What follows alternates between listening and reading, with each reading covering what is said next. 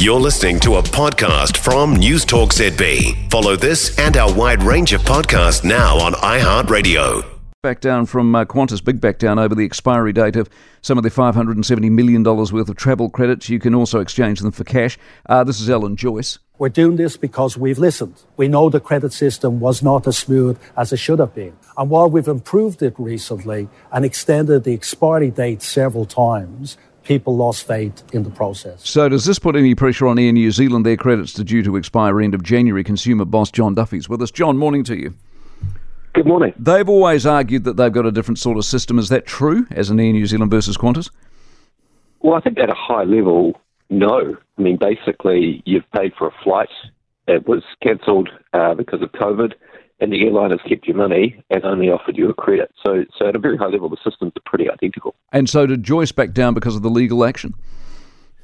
There's legal action happening in Australia, and also he was called before a Senate committee, and he had to pony up with an answer. So the Australian government kind of demanded to know why a company that's effectively underwritten by the government over there, similar to here, isn't doing the right thing by consumers. It's funny you should say that. I watched that Senate hearing and I thought about it. He was really there because of the profit. It was a huge profit, but so was Air New Zealand's profit. So what do you think? Should Foreign be in front of a committee here explaining profit or not?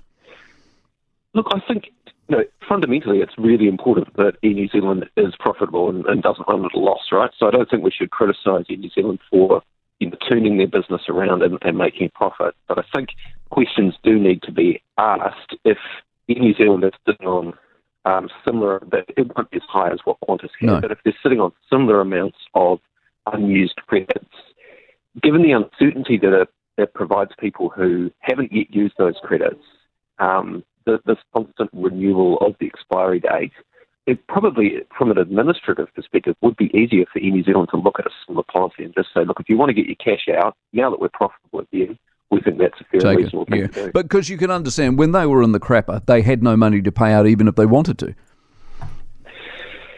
Well, they did have a quite a large bailout that the government provided them to get themselves out of the pot. And, we argued the whole way through COVID quite vociferously that it shouldn't be passengers that carry the risk of flights being cancelled. It actually should be the airline because they're the ones who profit from it ultimately. Well, okay, John, you have a good weekend. Appreciate it very much. Jon Duffy, Consumer New Zealand. And that's before you get to the whole business of airline credits. They're so complicated. I once flew first class from here to San Francisco, isn't that ironic, on what I deemed at the time to be an incredibly small number of points.